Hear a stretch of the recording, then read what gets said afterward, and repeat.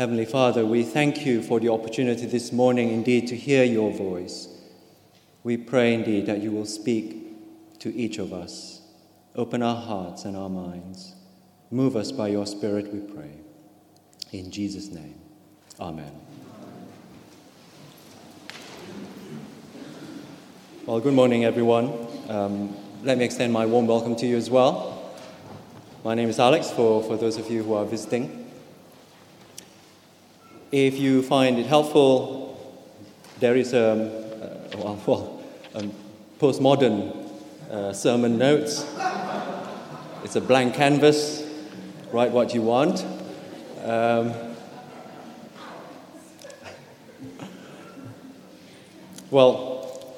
Happy New Year. And we thought this morning we'll do something slightly different. We'll look at Ecclesiastes. And the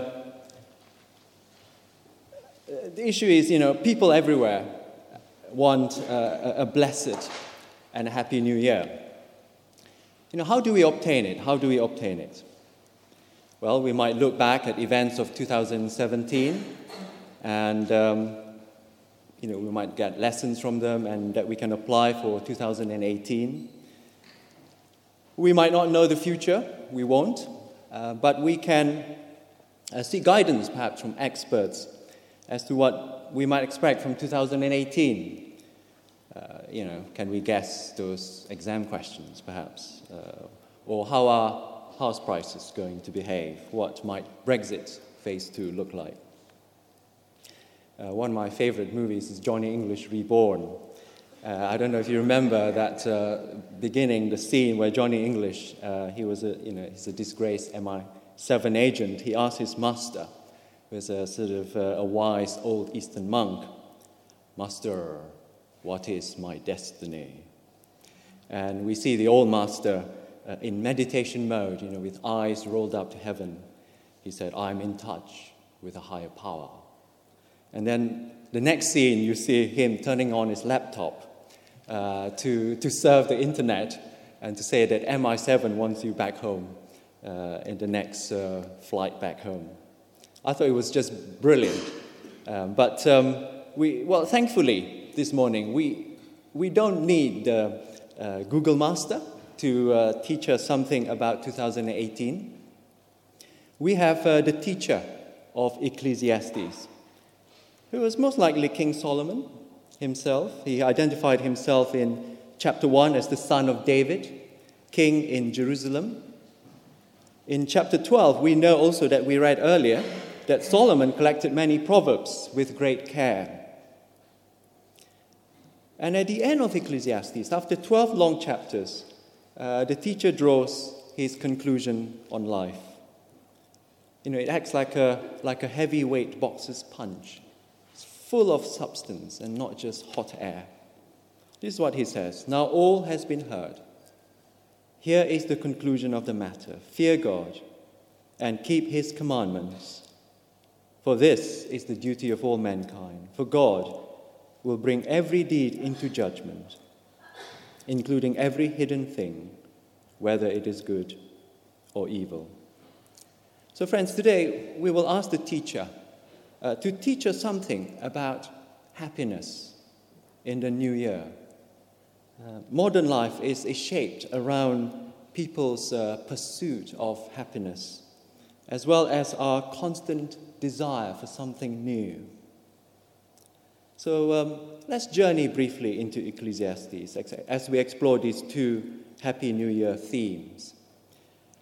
We'll be kind of dipping in and out of various parts of Ecclesiastes to do that. And I hope that is okay with you, and I hope it will be helpful. Well, first is the pursuit of happiness. Enjoyment, satisfaction with life is what makes people happy. We plan our lives around it. From one enjoyment to another, one weekend to another, one holiday to another, one entertainment to another, one pick-me-up to another pick-me-up. We aspire towards celebrity lifestyles, and we want our children to get good education, good jobs, and one day to attain, well, some kind of celebrity, happiness, I guess, happiness ideals. The teacher of Ecclesiastes recognizes this modern lifestyle very well. He also had pursued life's enjoyment for its own sake. He experimented with total hedonism that we would find difficult to match. See, in chapter 2, the teacher said that he built houses, gardens, parks, planted vineyards. He cheered his body with wine. He gathered silver and gold for himself. He had slaves and a palace orchestra. And he had many wives and concubines that delight the hearts of men. To be precise, he had more than 700 women for himself. Brave man.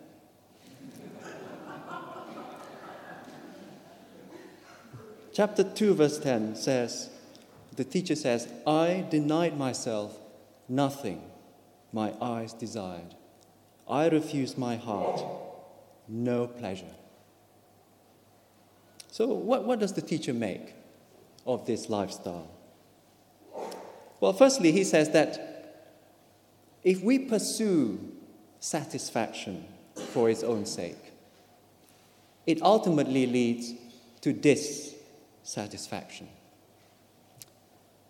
It's like a cancer warning, isn't it, on a packet of cigarettes. Our senses are never satisfied, and we only want more, better, bigger, more expensive things. And yet we will still end up dissatisfied. And this vicious cycle creates an insecure, unhappy, and selfish me. So the teacher says in chapter 1, verse 8, the eye never has enough of seeing, nor the ear its fill of hearing. Chapter 5, verse 10, he says, whoever loves money never has enough. Whoever loves wealth is never satisfied with their income. It's brilliant, isn't it? What a brilliant verse. Whoever loves money never has enough. Whoever loves wealth is never satisfied with their income. How true. Well illustrated, I think, by one of Lord Sugar's apprentice candidates this year, Michaela. You watched that. He already had £3 million worth of business, and Lord Sugar asked her, why on earth did you join apprentice then? And she said, very honestly, I guess I want more.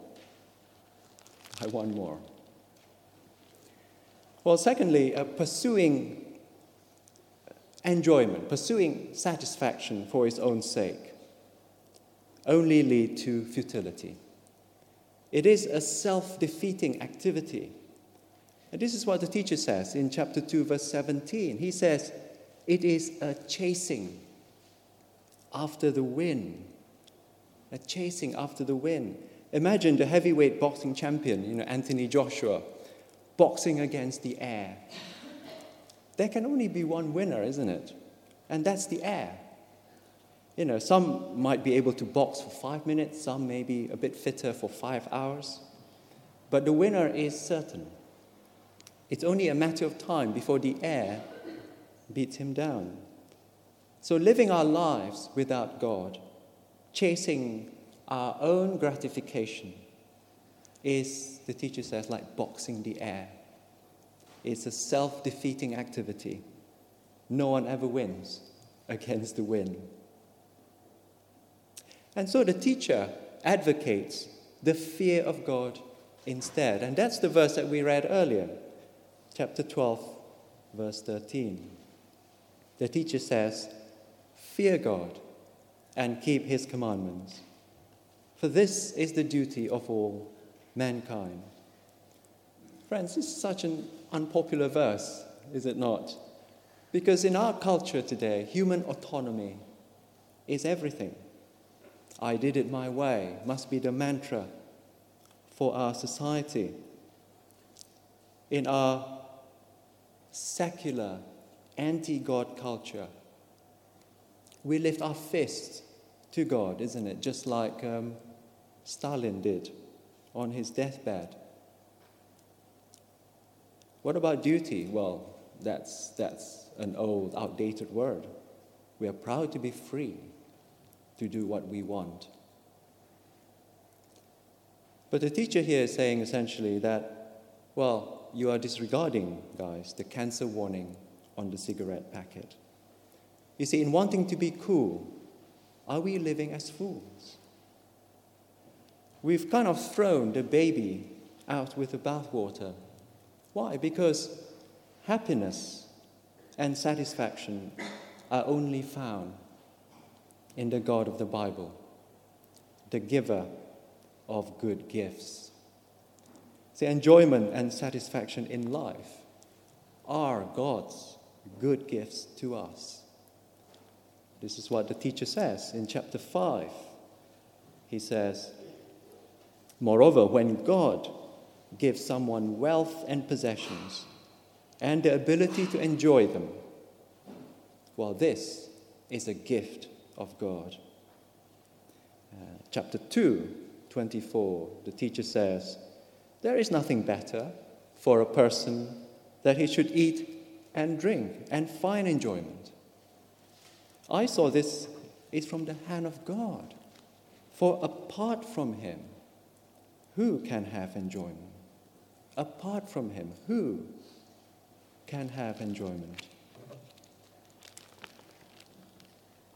Well, friends, what the teacher is saying here is that we cannot separate enjoyment and satisfaction in life from the God who gives it in the first place. And the fear of God guards us against separating this. It leads us instead to a life of thankfulness for the small and the bigger things in life. We are thankful to God for our eyes to see those stars in the night sky, to see those fireworks that no doubt we'll be watching tonight, for our smell that whets our appetite when we smell that lovely freshly baked bread for lunch.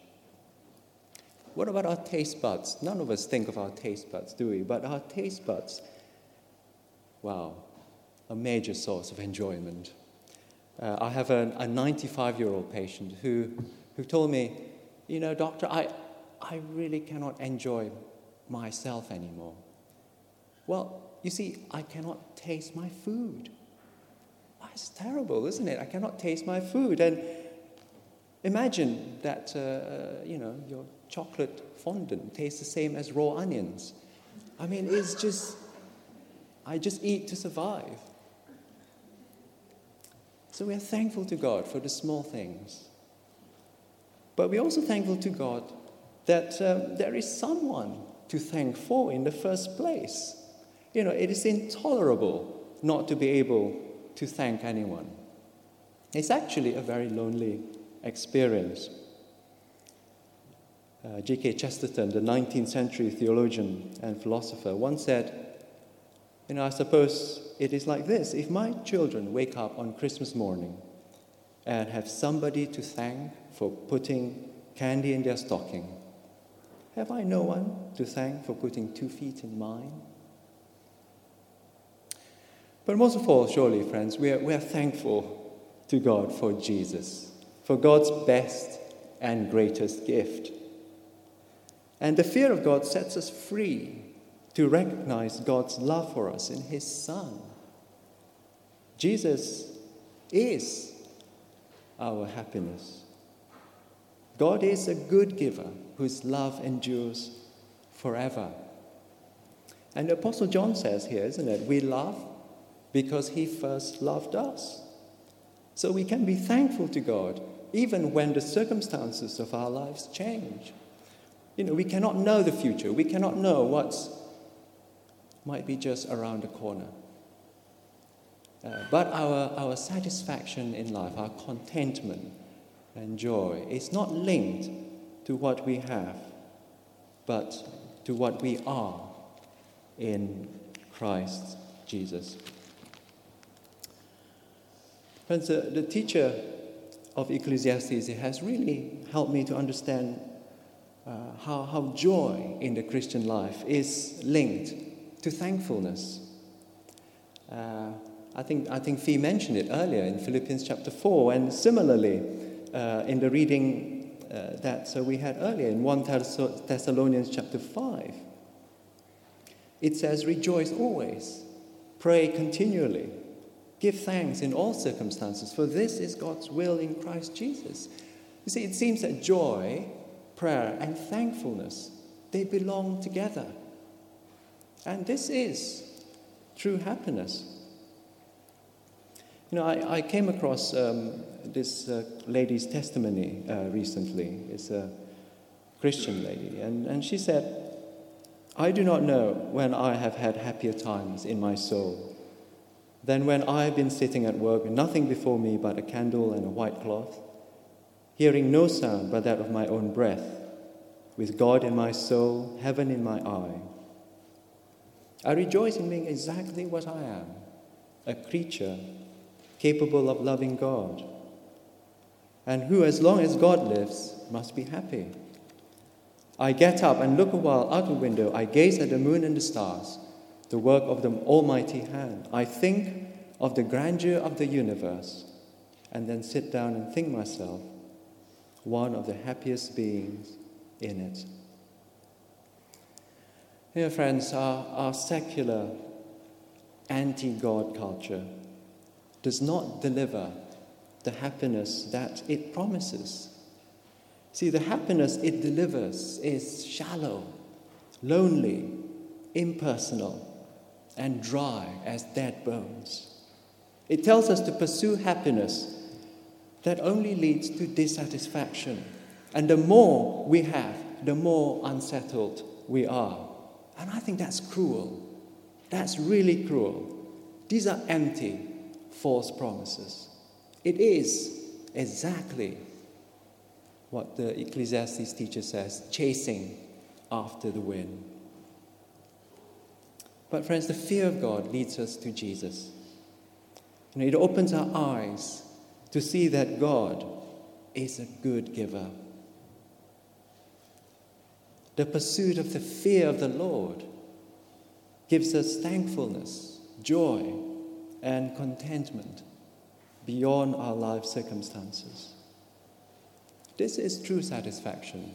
This is true happiness that makes us smile. So friends, in 2018, whatever stage of life we are in, whether we are young or old,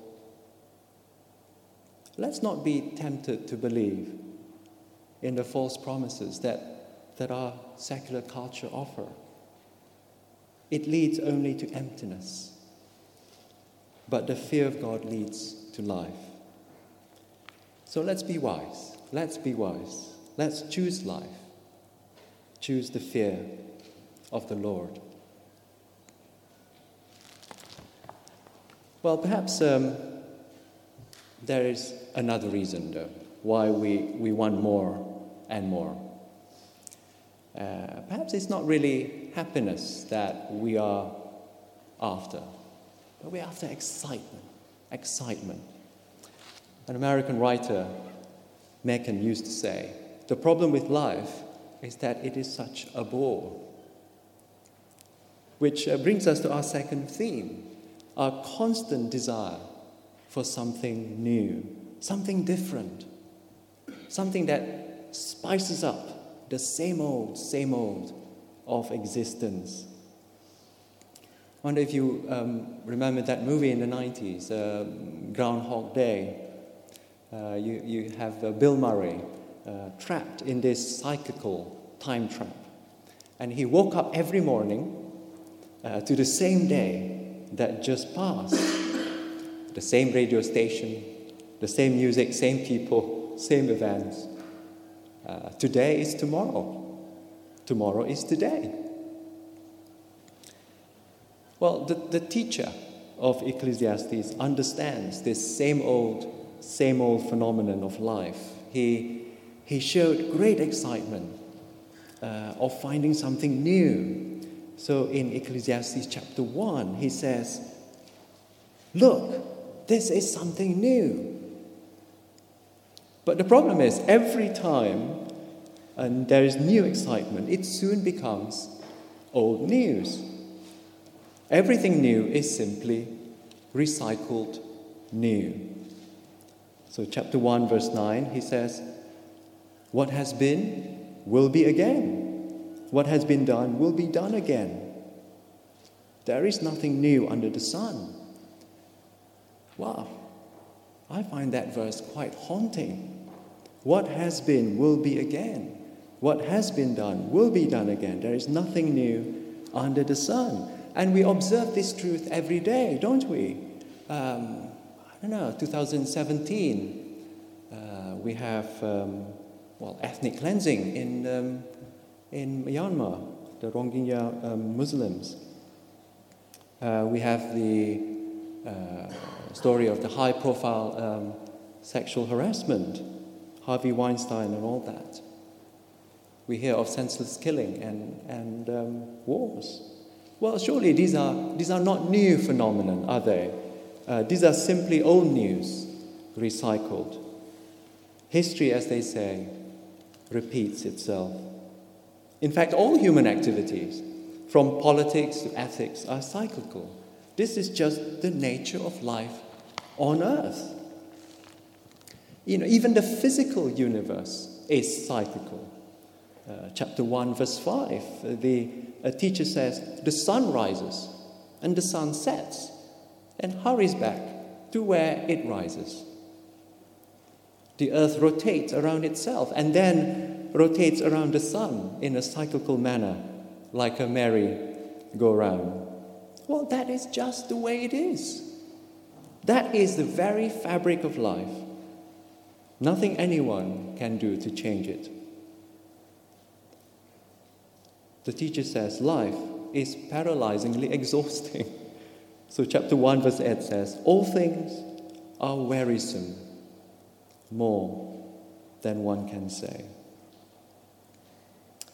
But friends, at this point, please don't get the teacher wrong. He does not advocate here a life of idleness or laziness. Cyclical does not mean worthless. It does not mean that we do not work hard for progress, for changes that can make real difference to people's lives. We can definitely live worthwhile lives. Instead, the teacher actually advocates hard work in life. In chapter 9, verse 10, the teacher says, "Whatever your hand finds to do it with all your might." It's a great verse, isn't it? Whatever your hand finds to do it with all your might. And we know this is true because from historical accounts, we know that King Solomon was a hard worker. He was an architect, he was a builder, a developer. He spent a decade building his royal palace. He was a skilled horticulturalist. He was a studious academic. And he was a prolific writer. But in all of this, the teacher remains a realist. You see, in the bigger scheme of things, if we want something truly new, something truly exciting, then look above the sun, not under the sun. Look not things that are on earth, but things that are out of this world. And here is how one commentator explains what the teacher is doing here. He says, "We are permitted to taste the bitter wormwood of earthly streams, in order that standing by the heavenly fountain, we may point our fellow sinners to the world of vanity we have left, and to the surpassing glory and delights of the world we have newly found." Friends, the point is, God had made us for eternity. That's how we've been programmed. One of my favorite verses is Ecclesiastes chapter 3, verse 11. The teacher here says, God has put eternity into man's heart. Isn't that lovely? God has put eternity into man's heart. No wonder our souls are restless until they find rest in God. True progress, true excitement can only be found in the hope of eternity. See, in this life, everything is cyclical, and that's all we'll ever get. Same old, same old. But eternity is truly linear, if you want to call it that way. It is truly new. And that is how our teacher ends Ecclesiastes. He ends it with eternity in mind. So Ecclesiastes 12 verse 14 that we read earlier. For God will bring every deed into judgment, every secret thing, whether good or evil. So friends, have we got hold of Christ, Jesus, in whom is found eternal life, new life? Have we honored Christ, who will stand as the judge at the gate of eternity? You see, in 2018, let's not be ashamed of being Christians, of standing up for Jesus. Pray for me as I pray for you. It's so easy to feel that we are just sort of swimming against the tide every day. The secular, anti-God culture around us constantly call us to sort of defend, to question our faith. But ironically, it is actually in Christ that there is hope. Actually, it is in Christ we are the ones who have something truly new, truly eternal. You see, Jesus is not boring. He is the real excitement in life. Jesus is the real excitement in life. The gospel, the good news of Jesus, is literally out of this world. So friends, if it is excitement that we are looking for, then we don't need to look any further. Let's be wise. Let's choose Christ. Well, let me end now with what one writer says on this. There is a new covenant in the blood of Jesus Christ, the blood that he shed on the cross for the forgiveness of all our sins. There is a new life that came up from the empty tomb when Jesus rose from the dead with the power of eternal salvation. There is the new heart that God gives to everyone who believes in Jesus. There is the new self that the Holy Spirit starts to grow in the knowledge and the holiness of God. This new self is so new that the Bible calls it a new creation, which is a way of saying that when we trust in God, His work in us will recreate our whole world. The Christian life is not the same old, same old. The living God who sits on the throne of the universe says, "Behold, I am making all things new." Well, let's pray.